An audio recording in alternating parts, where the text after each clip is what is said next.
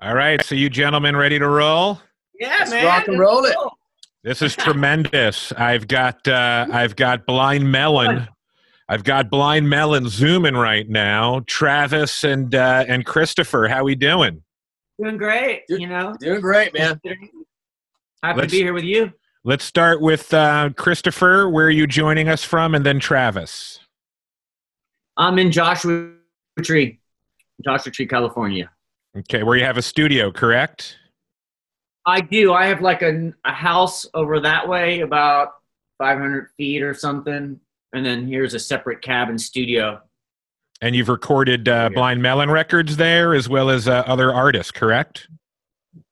Well, yeah, a bunch of other artists, but Travis is really the only person from Blind Melon who's worked in this studio. Like, we've been working the last year, and he's come out and we've been working. But the rest of the guys were literally on their way here. Like, we were 3, 4, 5 days away from everyone getting on a plane. But everyone was coming out to finish the record. Like everybody else, we're just going to continue, and we're making the record remotely. But that was the plan. Of course. And Travis, where are you? You're at Central Coast, correct? Yeah, I'm just north, where you guys are at. I'm up in San Luis Obispo. Okay. And how's the quarantine life treating you, my friend? You know what? I mean, honestly, other than, hiking and running on the beach, I can't do that. But my routine is pretty much stayed the same. I really, for me, staying sober and health, I just have to keep, staying healthy. So I worked out today, exercised, worked on my record.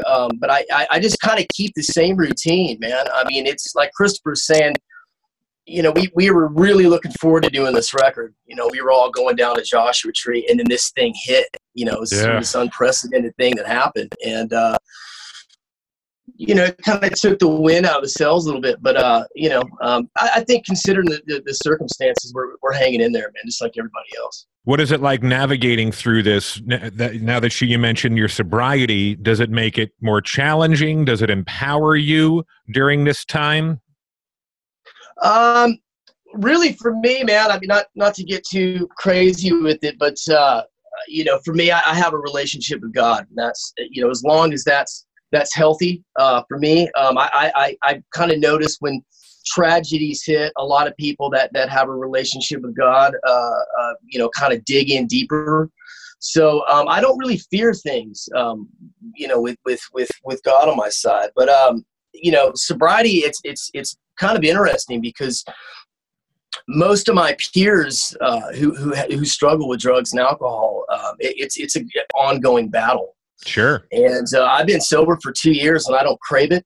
I'm very fortunate. I used for about 26 years of my life. Started. That's amazing. Yeah, man. So I'm very grateful. I'm very grateful to God and to sobriety. But like I said, music, working out. I read scripture. I just try to stay as healthy as I can. And that keeps me kind of going, That's great. How about yourself, Christopher? How are you staying grounded during this time? Well, kind of like Travis said, and I almost feel guilty for saying this, but, besides what's happening on the outside, in my little universe right here in Joshua Tree, my life is the same.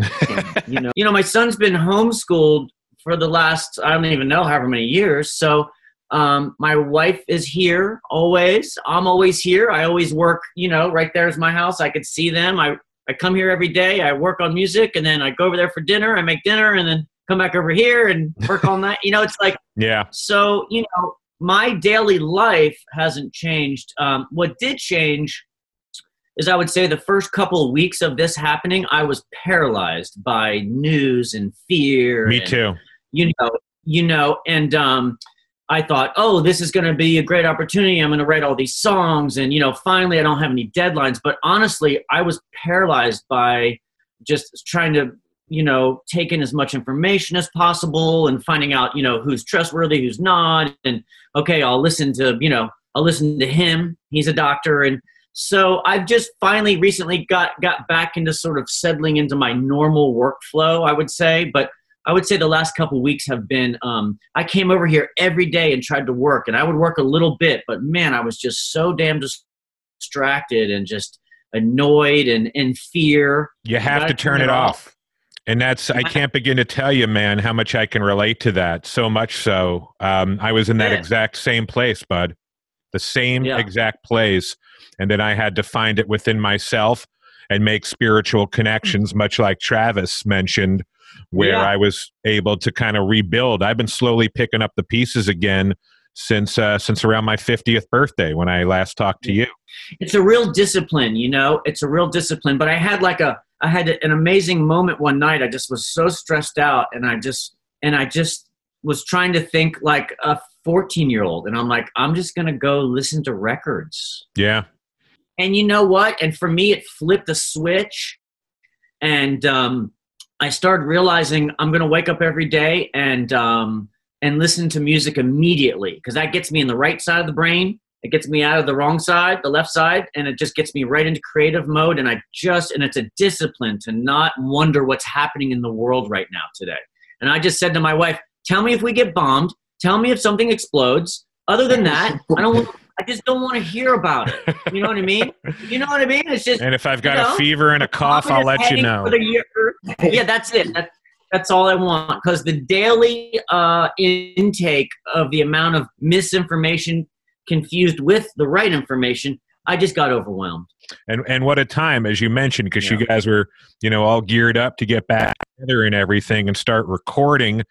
Tell me, what has it been like getting everyone back together and recording new music for the first time in years? A lot of people they don't realize that we have been together, this incarnation of the band has been together for 11, 12 years. Exactly. And there were many years, and won't get into the reasons why. I think there were many different reasons why, but we just weren't after the For My Friends record, we weren't creating new music, and everybody kind of went off and did other things. Then it was time to tour. We come together, but we kind of just we're playing the old catalog and not really much new material. So the new material that we have created for this record, I mean, I'm a little biased, but I think it's some of the best work ever that's come out of the Blind Melon catalog. And I know that's kind of ballsy to say, and I'm a huge Blind Melon fan and a huge Shannon Hoon fan. I just feel like, and I've thought a lot about this actually, like where everybody's at in this band. I mean, everybody's just matured and we've grown and we've been through hell. We've been through so much as brothers in a band. And I just feel like we're creating the best music that we've ever created. And that goes for everybody in the band, Christopher and myself and even Raj. So I'm very excited. I mean, we've released a couple of singles, but the rest of the album, I'm thrilled about it. I think it's awesome. Just the best thing I've been a part of. And of course, you're eager, and I want to get it out there. But again, this circumstance, it's unprecedented. And so I think Christopher brought up a good point a while ago, and I think. I have done quite a bit of writing in the last month, and I think you can just pull from so much. I think it's just you look at life from a different perspective. I mean, we've never really been in this boat, and have a lot of self-reflection and what really matters to you. Because the world does end or our economies drop out, like, what really matters to us. And so I think, as musicians and artists, you can put that into the music. But I'm very excited for the new music, and I'm excited for you to hear it and everybody else, man. So, yeah. Yeah, I'll tell you, just based on the singles that I heard, it really sounds like, it sounds like you're a strong, you mentioned it though, just whether it's age or just experience, but you sound like a stronger unit and you've really come into your own within the band. I've heard that just the last couple of songs you've released. I'm like, whoa. There's it's more vibe and it's more cohesive, and I feel that just as a listener and a fan. Man, I appreciate you saying that, brother. Truly, man. Thank you. I agree with with Travis. It's been tough. We made that record in 2007 and 2008 For My Friends, and sometimes a band takes many times bands get it together before the public knows about it. You know what I mean? And they kind of work out all the details. For My Friends is a brand new band in a sense, but with the expectations of us trying to follow up the older catalog. You know what I mean? I remember that very well. You know, and you know what? There's amazing moments on that record that I'm so proud of. For My Friends, the actual song Hypnotize, two of my favorite songs in the entire Blind Melon catalog. I can honestly say that. As an entire piece of work, I feel like we missed in the sense that I think we were excited and wanted to get out there and go on tour. So we just wanted to get a record done and get out there. Yeah. So, you know, cut to 12 years later, and quite honestly, a big part of the band's growth and the difference is honestly, you know, Travis being sober and, you know, his relationship with God and all of that has been the most profound, incredible thing for us as a band and as brothers, you know. So that's also a change. You know what I mean? That's also something. So, well, you're working with a different person. When you get sober and you obviously walk a different path, you're introduced to a different human, right? And we're talking about like you're not there, Travis, but you know, we saw all this talent in 2007 when we met Travis, you know what I mean? And it was undeniable. He had an exceptional talent, you know what I mean? And, I remember hearing it for the first time. Yeah.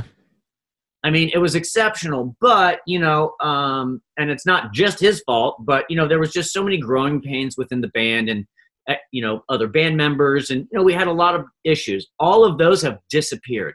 This band has never been more cohesive and more in love with one another, so to speak. You know what I mean? It feels like a love fest. And like, you know, the last couple of weeks before the guys were all coming out here, it just was a love fest, you know. Travis was delivering these incredible songs, and Rogers is like, oh, I just, you know, did this guitar part, check it out. And everyone's kind of communicating remotely before the guys were going to show up. So now we're just going to continue.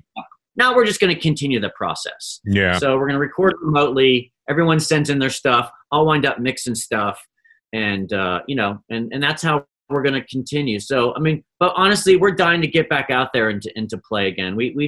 I honestly feel like Travis said, we feel like we're in a fantastic spot, brother-wise, I would say. And what pressure? I mean, I'm not going to, obviously your history, as you mentioned, with alcohol dated before Blind Melon, Travis, but I can't imagine the pressure of filling in for, I mean, I worshiped Shannon Hoon when I was younger, and I listened to this band and Christopher's music, you know, dating back to my time here in San Diego and first living down in Mission Beach, and me and my homies just getting stoned and listening to Blind Melon records. It was just part of our trip. Yeah.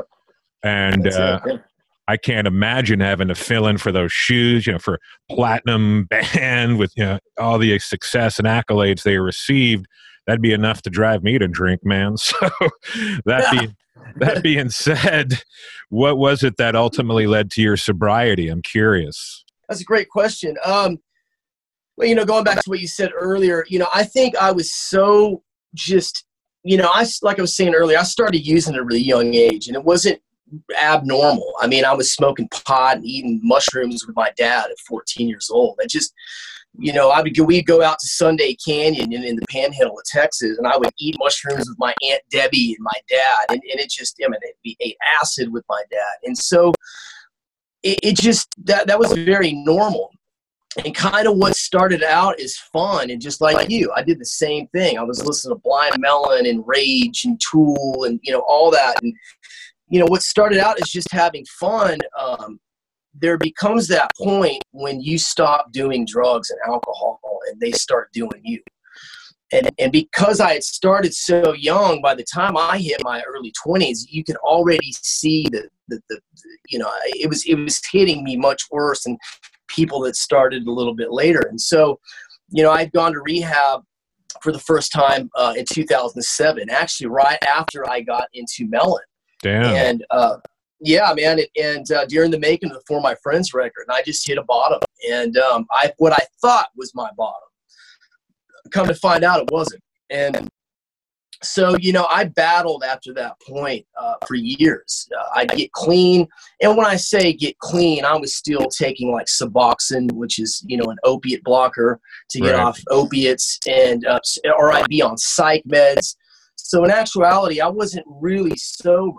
I was still on, you know, substances. And but to answer your question, you know, at the end of 2017, you know, I got back on speed and heroin, and I just it got to the point where it just wasn't fun anymore. I wasn't being creative. I wasn't really writing anything, you know, good at least. And I was doing a lot of fiddle caking with electronics and just not in a great headspace. And it wasn't taking my anxiety away like it used to. And it just wasn't working for me anymore. And so early 2018, you know, I remember getting a hold of the band, and I kept it a secret from those guys. I think they knew that something was going on. They didn't really necessarily know the details, but they knew that I was back on drugs. And I was honest with them, and I just said, "Hey, look, man, I gotta figure out life. I have to get clean. I don't know how I'm going to do it." I had done rehabs. I had done, you know, therapy. I had done medications. I've done self-help books and, you know, trying to do it myself and all of that. And so all of those things helped a little, but ultimately I would end up back on drugs and alcohol. And to make it, you know, I'll try to go short on this, but I went to go see my doctor, and, you know, I had this plan. I was going to go down to South America, and I was going to go take ayahuasca. And I'd heard, you know, some good stories about that. And I'm telling my doctor this, and he's just kind of sitting there, you know, and after I told him, he's like, "Hey man, maybe before you do that," you know, he wasn't being judgmental or anything. He's right. He's like, "Why don't you come down to this Celebrate Recovery meeting?" And as soon as I found out it was at a church, I instantly was just like, you know, I'm I don't want anything to do with that. You know, right. I just very prideful on what I thought. You know, I had this belief system that I just, you know, I believed in. And so I'd gone down there, and you know, basically my girlfriend dragged me down the next day. She's like, you know, I was like, "I'm not going to go to that crap." And she's like, "The hell you're not. Get in the car. We're going." And we argued all the way up the grade to this church. And so I go in, and I ended up breaking down at this church. Years of trauma and abuse and things that happened to me as a kid just came up to the surface. Things I had buried for decades. And I left that church, man. Like I just felt like a different person. That's amazing. What was it like, Christopher, meeting this new person after years of working with the other guy? Honestly, I told him how damn cute he was for the last year. Every time I see him, I'm like, Jesus Christ, like goddamn Benjamin Button over here. Every couple months I see him, I'm like, dude, it's not fair. You can't get skinnier and more handsome every time I see you from now on. That ain't fair. So I tease him about it, but I tell Travis, I always tell Travis, dude, we talk behind your back so much right now, but it's all like, "Oh my God, Travis is the best. Oh, amazing. That's amazing. Travis. Look how good he looks. Oh my God, his songs are incredible." Like, there's so much talk behind his back, he has no idea. But it's all nothing but love. It's incredible. Honestly, it's been a life change for us, too. Mentioning Shannon Hoon here, I was curious, Christopher, what is the update on the movie? I know that was supposed, there's going to be like a big premiere and show at the Stone Pony and all this stuff. Yeah, and what happened? We're pretty crushed about that. And maybe that might be, you know, postponed, and maybe we'll get to do that. But that was the next thing that we were going to do, was play this Asbury Park has a film festival. So we're going to show the film, and then we were going to have an amazing, you know, epic night. And we had actually a very, very special guest. I actually won't say who it was, but it was a very, very special guest who was going to play with us, along with Danny Clinch and the Tangiers Blues Band, who's, you know, those are, you know, family of ours. So it was going to be a great night, but I think, you know, hopefully all that stuff gets rescheduled. But in the meantime, you know, the movie, it's been exciting. This year's been really exciting. We went to Amsterdam and went to that film festival, and I think we won 2 or 3. I've lost track. We've won some film festivals. And I tell you, man, it's been tough because, man, this movie's been going on for a really long time. And, you know, there was many times when I just didn't think it was going to come to fruition, and it just broke my heart. What was holding it back? Was it a financial thing? Or was lots of things. You know what I didn't realize is how freaking hard it is to make a movie. Wow. It's really hard. And yes, financial, you know, that's one of the things. You know, just the mere fact that we have Blind Melon songs in our own movie costs us money. We have to then pay for the match. So we have to go back to the record company and say, "Hey man, we owe you that much money for our own song." So, it was a lot of work, and but in the end, it's going to see the light of day. And we did this deal with Live Nation, and they helped us out. And oh wow. And then Oscilloscope is going to put it out, which is, the Beastie Boys have some distribution company. Dope. So it's going to come out, and then we were on track for it to come out this year. And then I don't know what's happening now, but we're still asking people to be patient. But it's going to see the light of day. It's definitely going to come out. Thanks to everybody who contributed. I know there was a lot of frustration with people because honestly, people didn't understand, like myself, how long it takes to get a movie to come out and how hard it is and how expensive it is and all those things. Oof. I learned a lot, but it's coming out. I've seen the movie a zillion times, and it was fun going to the premieres and the film festivals. So speaking of seeing it a zillion times, I am curious though, as somebody who has a hard time, I'm speaking of myself here, sometimes going into the past and looking into the past, and there you are looking at your past a zillion times. Is that challenging sometimes, or were you able to just love the moment the whole time? Gut-wrenching. Yeah. I worked on the film, and I did a bit of the film score for it.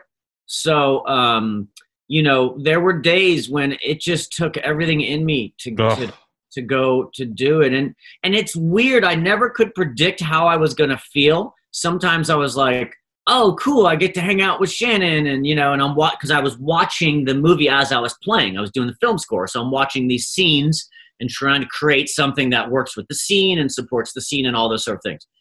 And some days it was like, oh, how fun, I get to hang out. And then some days it just was like I just had tears, and I'm just like, fuck. Sorry, it was so hard. It's all good.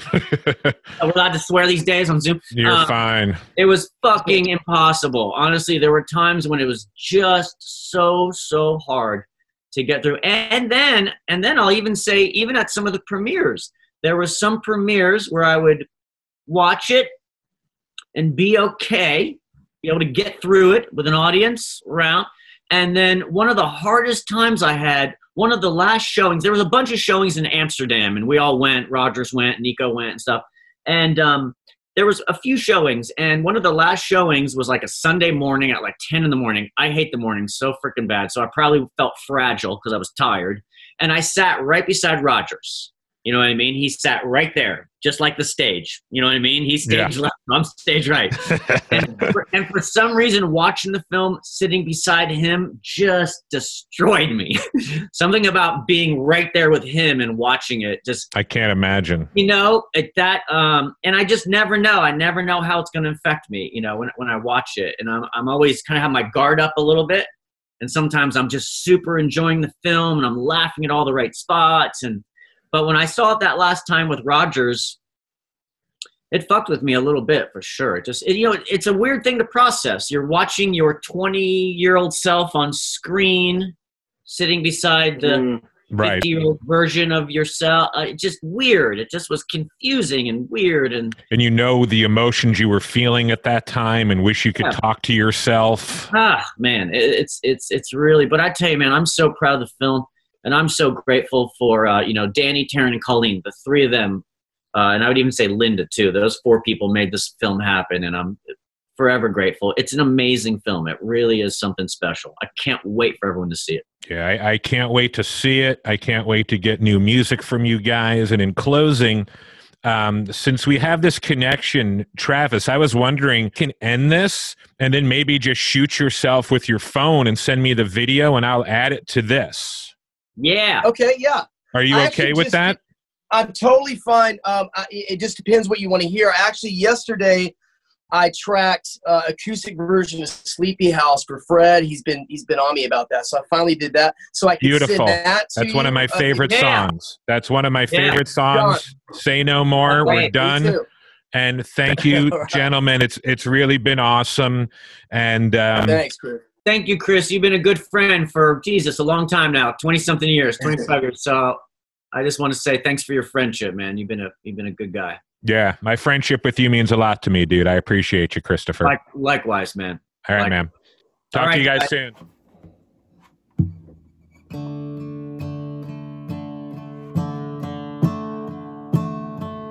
Outside.